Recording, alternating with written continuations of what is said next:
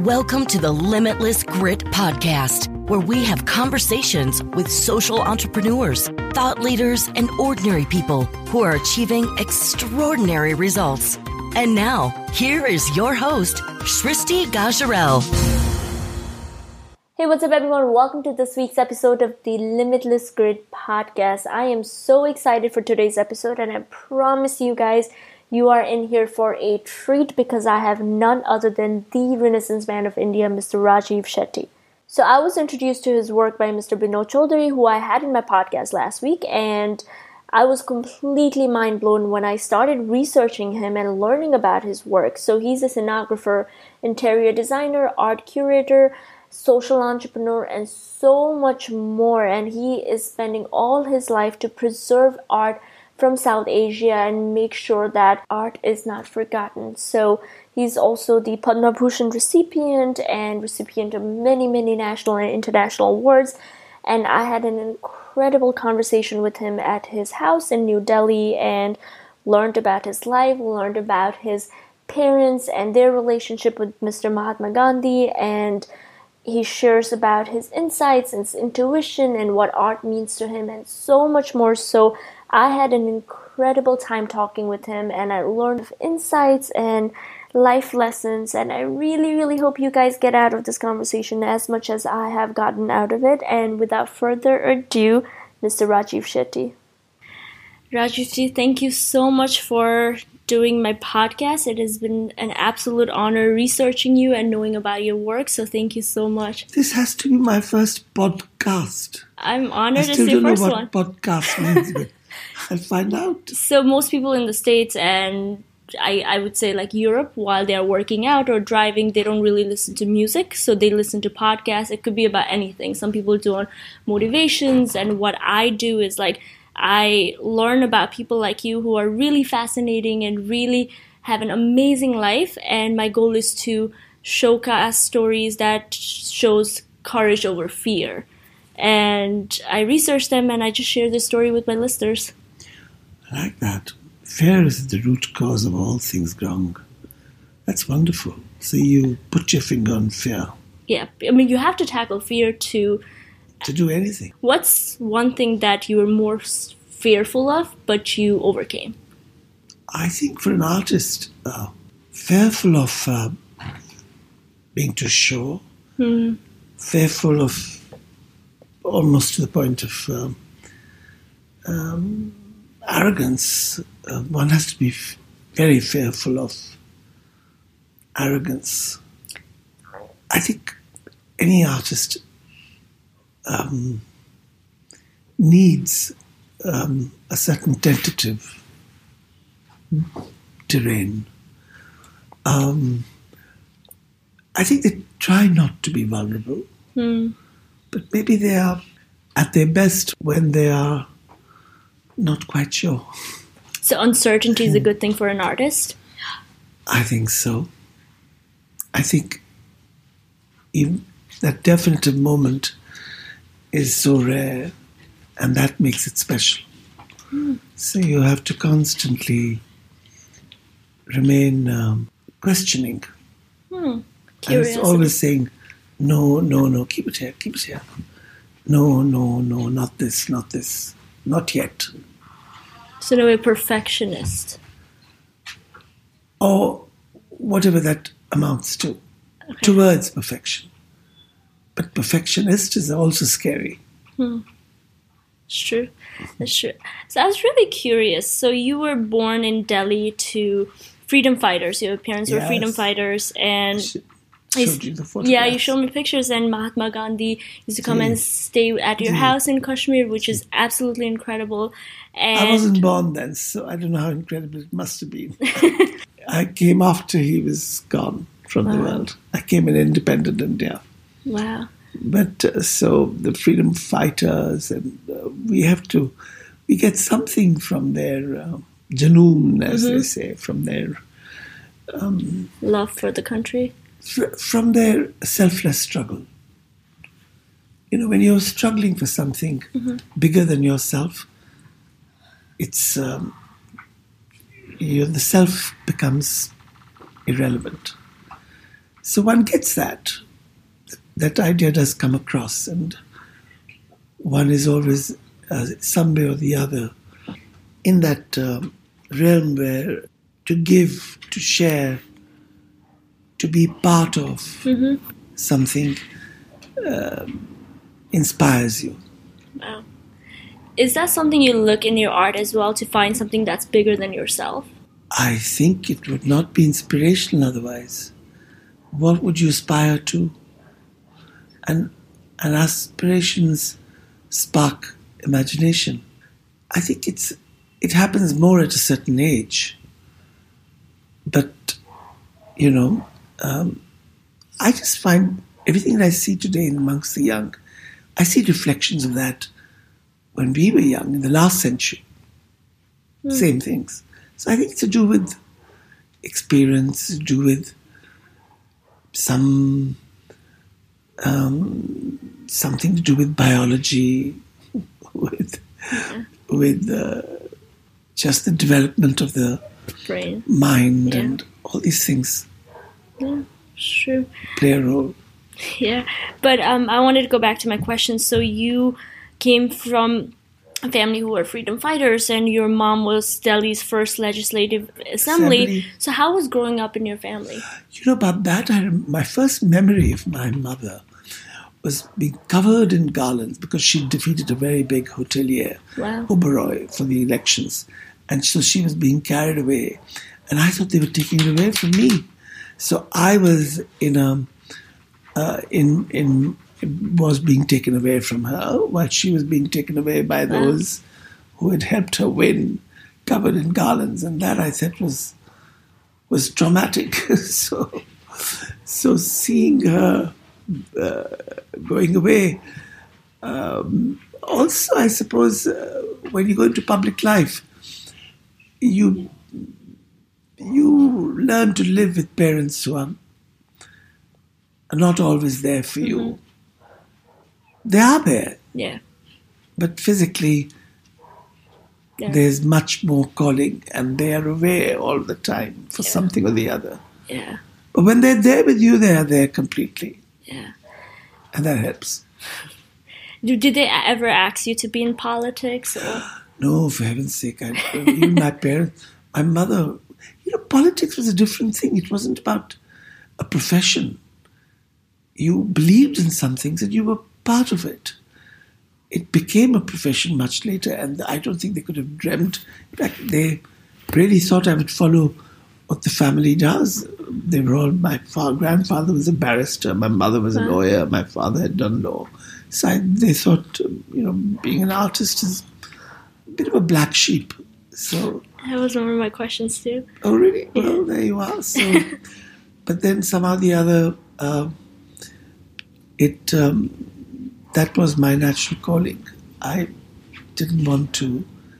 wanted never to be in politics because I think what culture can do, politics can't. In what way? I think if you are trying to be useful and you want to use the cultural metaphor or the part of you which has a talent recognized in the field of culture, then you really have to stay very far away from the power, the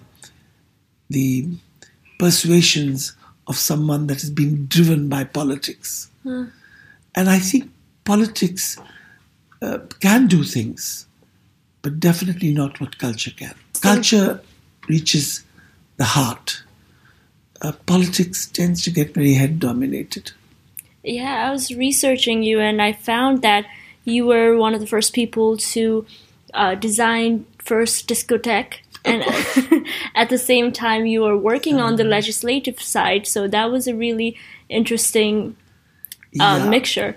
Shrishti, I've never seen a division between what people consider polarities, whether it's high or low, or art or craft, or Western or Eastern, or rural or urban, or Western or Eastern, as I said. So discotheque could engage me with creativity.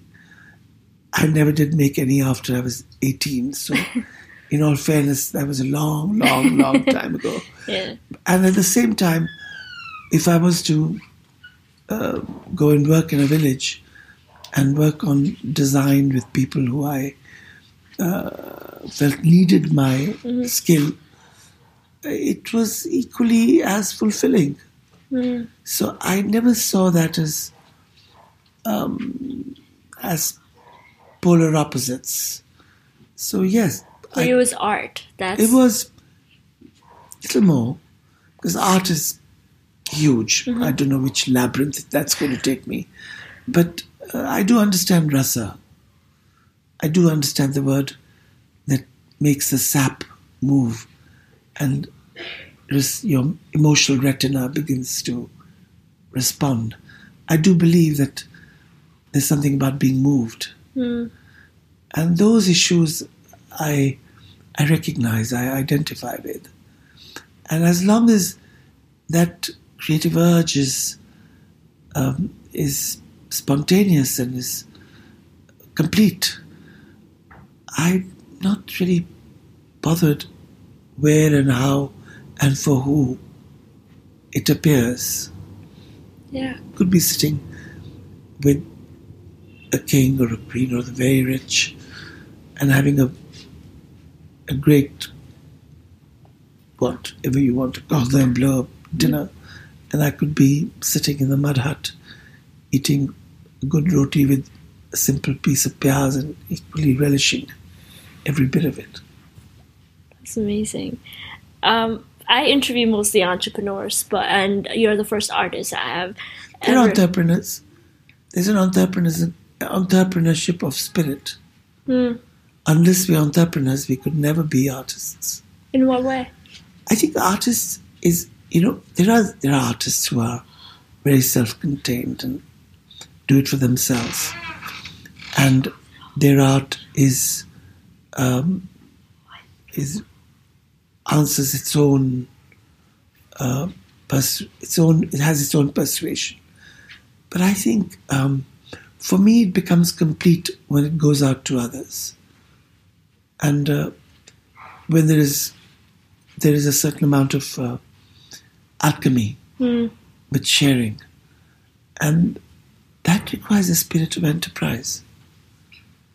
And when you see that becoming sustainable, and when you are finding means to be able to do what you're doing, and others benefiting from that, that's like somebody that you've interviewed before who makes fortune for the community or builds something that is best shared. It's like giving in your own way, son. Yeah, I mean, it's giving and taking. You can only give if you know how to take, and vice versa. It's a nice concept. No, try it.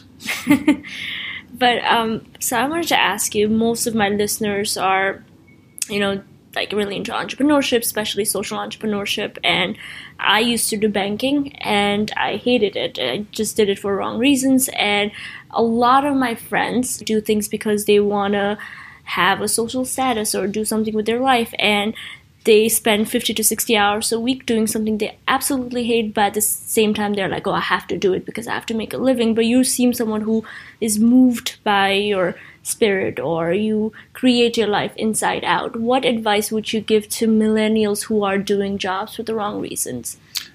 I don't think actually anyone does anything just for money. I think even the most die-hard opportunists have something else that money can't bring. And that always lurks in their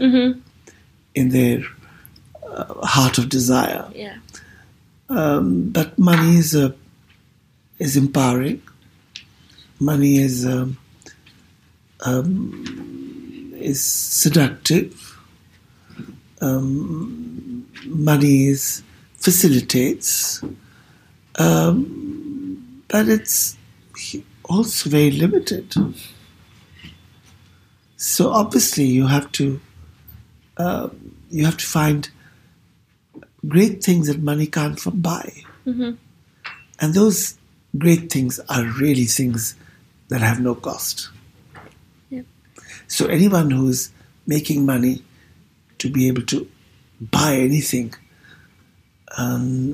is also quite aware that there are some things that money can't buy. Yeah, so I was referring to, like I have an accountant friend who loves philosophy and who loves drawing, but she's like, I would never make a living doing philosophy and drawings, and she's in investment banking, and she will call me once a week and cry. I just wanted to see what your thought was to someone who knows that that's not their calling in life, yet they're doing it for a wrong reason.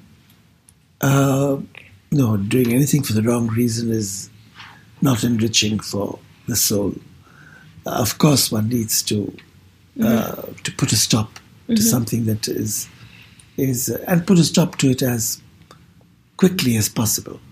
If it's not really making you happy. Yeah. So, of course, that is without question. But I think that happiness is very relative. I mean, I think belief is important. I think if you're really doing something and if money is your means to do it, then do it with great passion. And do it like, look at the Chettiars or the Marwadis. They were fortune builders, Yep. And they lived, breathed, thought of nothing else but how to Make money. create fortunes, how to build them. So, fortune is a kinder word than money. And fortune is, it can be very, very contagious because it generates abundance. Profit doesn't have to be a bad word. Profit is not a bad word. Now, when I was young, and I was, like every young, against anything that smacked of capital, I hated the word profit. So we all were part of some not-for-profit endeavor. We still are. And because it wasn't profit, we weren't seeking it for ourselves. But we do need a certain currency that makes what we're doing possible. So sustainability profit is to maintain that belief. And I think to go for it in an innovative way, with a sense of commitment, with a certain sense of responsibility, is desirable. So I guess generating profit is a way of art as well. If it's not art, it's unhappy. Sure. The art is a skill where the emotion and the mind, the intellect connect. And I don't think it can be. One-dimensional search is pointless. I use the word emotional retina. Even the way to look can just be about aesthetics. But what moves you?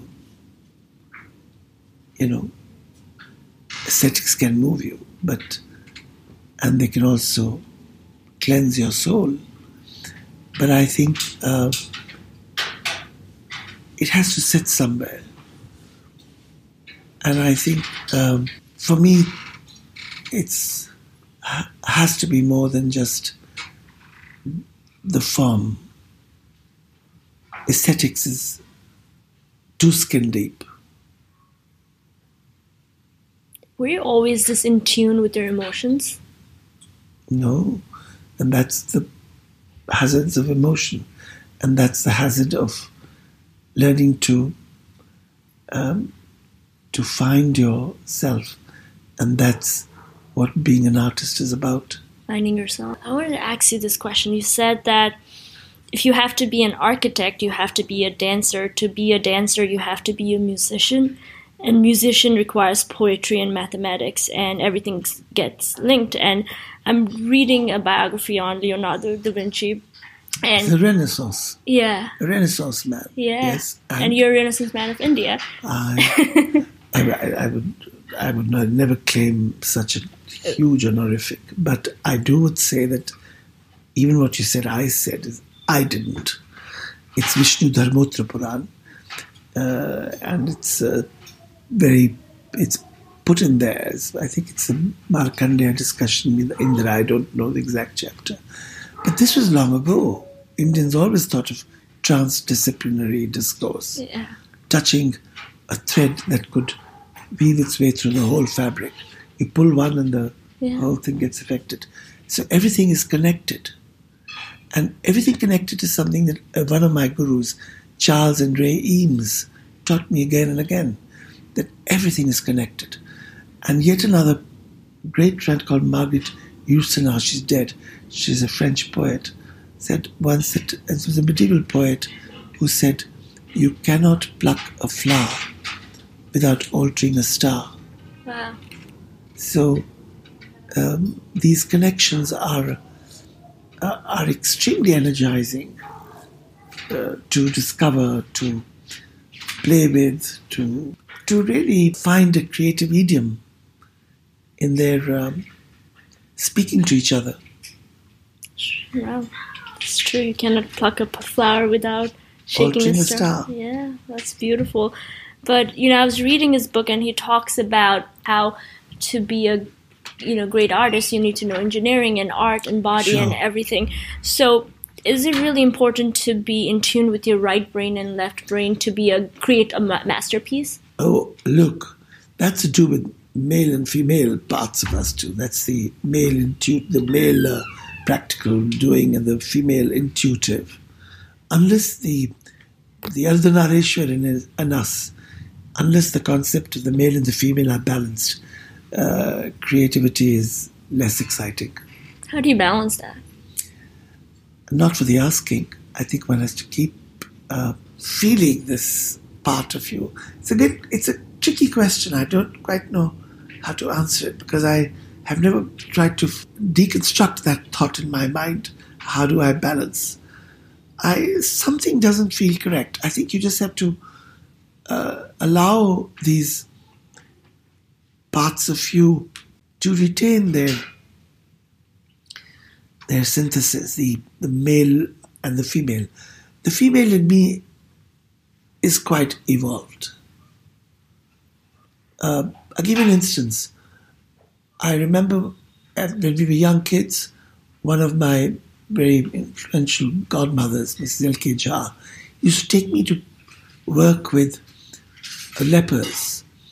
And, we would do that because we were from a family that said, you must go and do all this, you must do all that. Mm-hmm. So we do it anyway. But I would write letters for them or keep their clothes in order. But I could never bathe them. And she would come and she would bathe them and she would, clean them up. So I used to say, well, how do you do this? I can't do that. So she said, well, I'm a mother. So that really stayed with me at a very early age. Almost, I think, must have been 10. Wow. So I said, what is this mother? So I referred to the mother in me. So you had that curiosity to even question that question, the answer that she gave you. No, because it said, I'm a mother. So why can't I be mother? Wow. Because I'm a boy, I have to be father. So what is his mother? So if fathers can't do it, then why can mother do it? But why can't I be a mother too?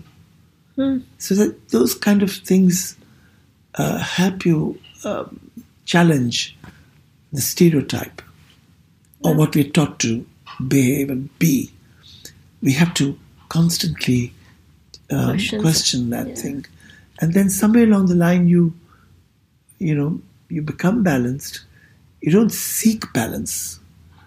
It's not like in another matter when we talk of architecture we say basti basna khel nahi hai, baste basti hai. Meaning that it's not easy to just make a settlement. While settling and settling and settling, it settles.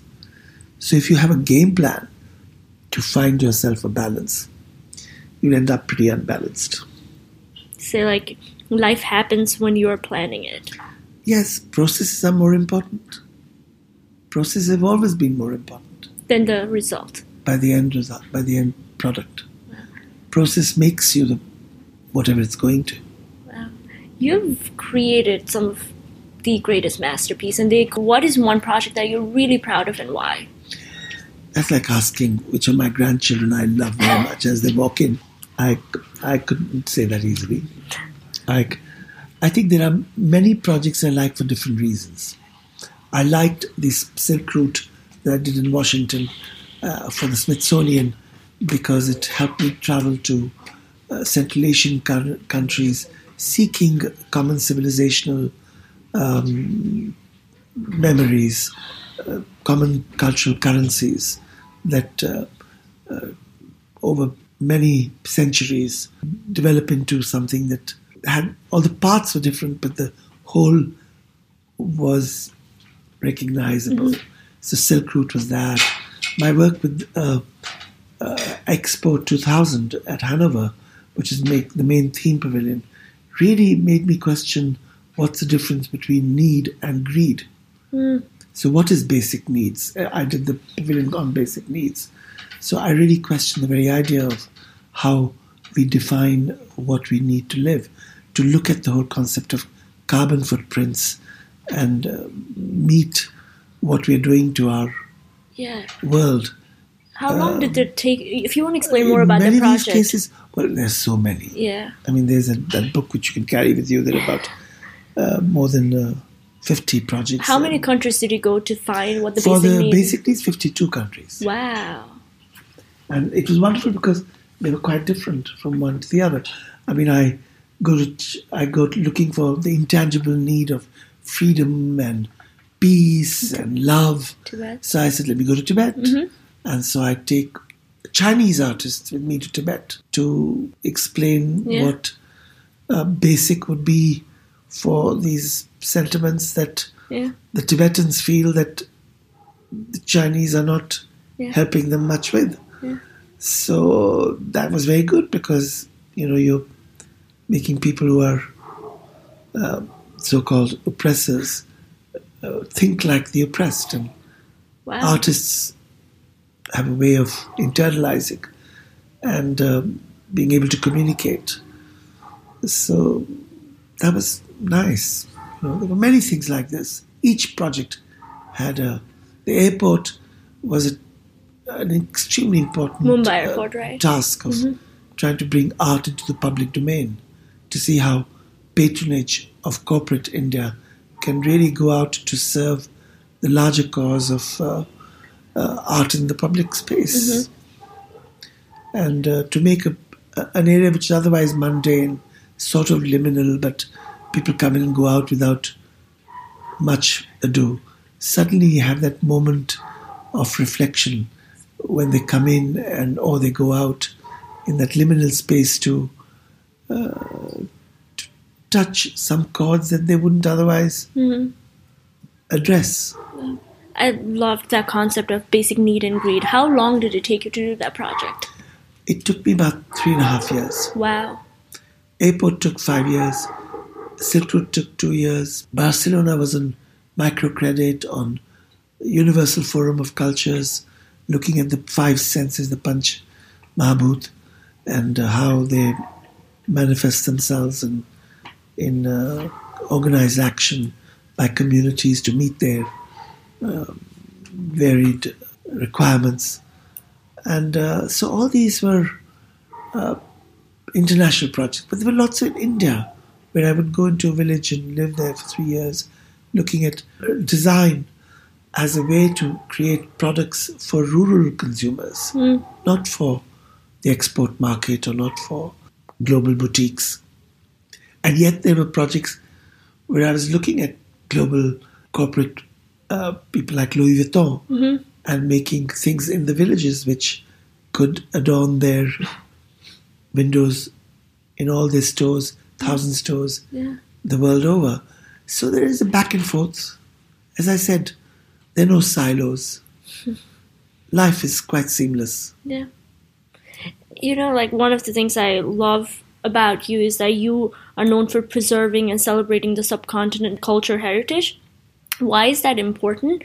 And are people in rural areas losing skills? I think it's very important because skills is what makes us who we are.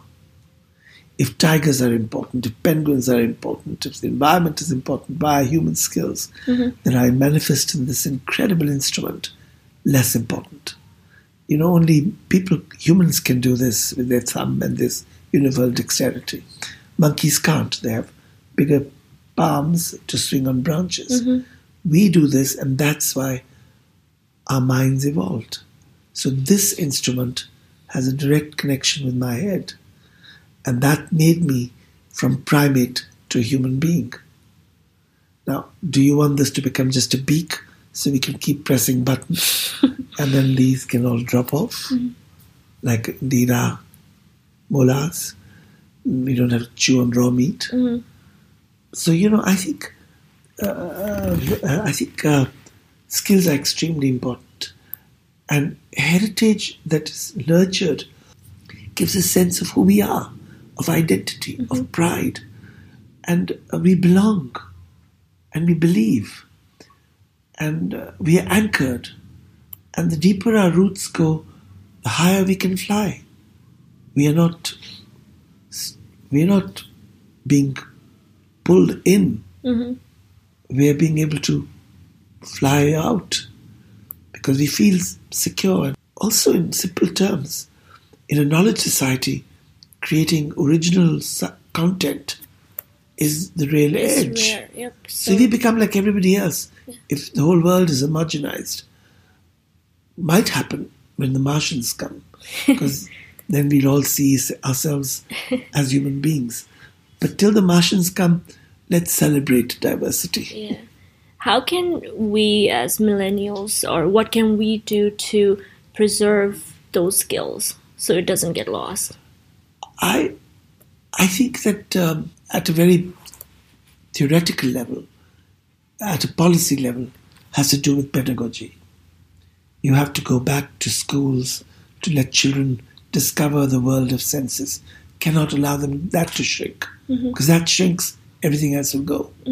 They have to understand the value of labor, working with one's hands, with their minds, with their bodies, and not be just completely vicariously drawn into screens. The screen times must get limited. Too much of computer, too much of telephone, too much of the screens and screens and screens and screens. It's all vicarious. They're doing less. So I think at one policy level, that's pedagogy. At an individual level, I think one really must cope with time to be in nature. It's true. And be quiet. It's true. You meditate? We all do. Even those who say they can't do. What kind of meditation do you do? Not that I think I'm creating my own recipe. I don't follow a guru. Okay. I haven't got the magic mantra whispered into my ear. I wouldn't mind that, but it hasn't happened. Well, I give some time in the morning to myself, and I sit in one place and I think of people I've loved, people I've worked with, and their sequencing has a certain calming effect. So you're grateful for that every morning? I am. I'm deeply grateful to people who allow me to be. This is so important. I think we forget that, right? Yeah. So it helps to remember them. Yeah. Do you have anything else in your morning routine? Yes, I've just taken to... I'm living in this temporary house at the moment, but there's a park which used to be a derelict jungle, which they've converted into a park, but they've also put these great mad machines out in the open air. To somebody like me who was completely driven by inclusive experiences, and I can never go to a special club or a health joint or a spa, just going out there in the open and going in all these machines with women from from the neighborhood. They may be ladies in burqas, and they may be housewives who've never even stepped on a machine. Together with me going at it, I think that's a morning routine that I'm beginning to enjoy enormously. That's amazing. I've done it over the last 2 months. It's not showing, but it's you feel good, so that's all that matters, right? Yeah.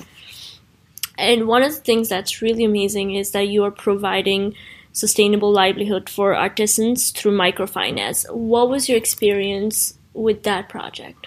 Well, it began with my close association and great admiration for Ela Bhatt in Seva. She's a dear friend, and I've really learned a great deal from her tenacity, from her being able to really, without much fuss, empower people, self-empower. She's not the one empowering. She just makes them feel that they can empower themselves, and that's wonderful. Then Muhammad Yunus also, who I knew, I love him. And saw the science of the small becoming big by the strength of coming together, and not looking at governments for support systems that that leave you debilitated and sort of helpless. So I think microcredit is extremely important because the strength of the poor, when they come together, we are very rich because we have such a wide variety of skills that make us rich with our knowledge of our traditional knowledge systems, our heritage, our culture. Now, when you start making this into a creative and cultural enterprise, into an industry, you can't do this with big capital alone. You have to do it with people's own participation. And unless they feel comfortable with something that creates revenue models with something that they are doing, which they are in charge of, which they're in control of, it'll always mean doing less and less with more and more. How to do more with less is a very important thing. How to do more with less. And community teaches us that. People who are poor teach us that. You've dared to be different, and you've dared to set a new trend. And I think, being a... I don't know if I've dared. I wouldn't know what else to do. Tentative, maybe about some madness that I've seemed to have lost over the years. Yes, but otherwise I'm pretty sure that I want to be able to do what I have planned over many decades. I'm not there still. And I'm not seeking the light at the other end of the tunnel. That's one reason I keep doing things. So you also said that, like you've succeeded because you've failed. What was one of your biggest failure you're proud of? I have more failures than success. Many more failures. There were many, many things that I've wanted to do that I've not been able to do. And that it would be lying. I would be lying to say that they don't still hurt. They do. They pain because along with my failures, there was expectations that couldn't be met by people who joined me in my dreams. There was this whole village for artisans and performers that I've been working on for almost 40, 45 years. And wow. I failed there.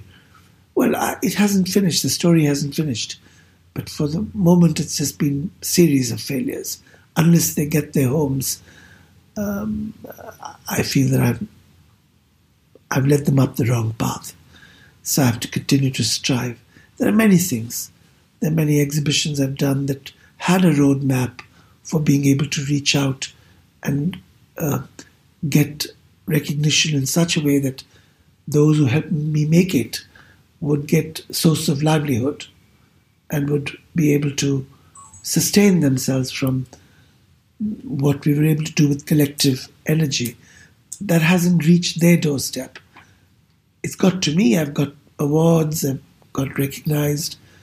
I have you come and speak to me. all that, but they stay where they are. That's a big failure.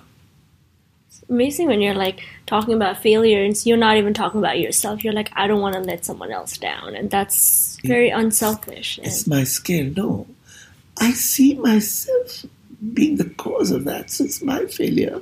I'm the cause. I'm not able to effectively do what I wanted to do. Something must have gone wrong. For every finger I point, 3 point back at me. So those are issues that I have to grapple with. And I need to improve myself. Something I'm going to learn. Never blame someone else. Well, when you do this, 3 fingers are pointing back. Yeah. Moment you make a point, 3 point back. I know you have to go to the airport, so I just want to ask 2 more questions. What advice would you give to your 24-year-old self?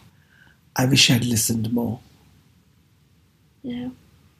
I really wish I'd listened more. And yet, maybe if I'd listened too much, I wouldn't be where I am. So it's also sometimes not listening and doing what intuitively seems good. Yeah. It can take you in either direction. What I think I really would like to tell them is never, never be cynical. No. That's the easiest thing to be, and it gets you nowhere. It's really good advice. And just jump into deep waters because you can't learn to swim otherwise. Yep. You know, just don't think beyond the desire to learn to swim. It'll come. Don't think beyond the desire to learn to swim. That's beautiful. I know you read a lot. I was in your bathroom and there were still books. So any books, 2 books you would recommend, 2 or 3 books? No, for someone who has many books but hasn't read all of them at all, it's a difficult question. But no, I think it's different. If you're a designer, there's a good book on how to wrap 4 eggs, which I think you should look at. If there is a thing on development, you should look at Pedagogy of the Oppressed, Paulo Freire. Yeah. If you're really to education further, then Ivan Illich on deschooling. Deschooling. And there are these kind of books that are challenge the paradigms that are useful to have. Okay. But I was a great one for visual idioms. I loved comic books. Loved to read magazines and whatever comes by. I don't know what the pod is like or what podcast. what the millennials. What these are like, but I preferred something tactile in my hand to deal with. So that's why the libraries are full of books. I love libraries. I'm sure there's 10 times those libraries at the tip of a fingertip, but I haven't got to those. I have them, but it's nothing like feeling a book. Yeah, I imagine that. But then, people evolve. And evolution can take you to any level. True. Last question. What is your definition of courage? Courage is about, I think, being relentless in your in what you believe is right, and to not to give until you're proved wrong. Hey guys, thank you so much for tuning into this podcast. If this podcast has added value in your life in any way, shape, or form, then please subscribe and leave a comment, and I will talk to you guys next week.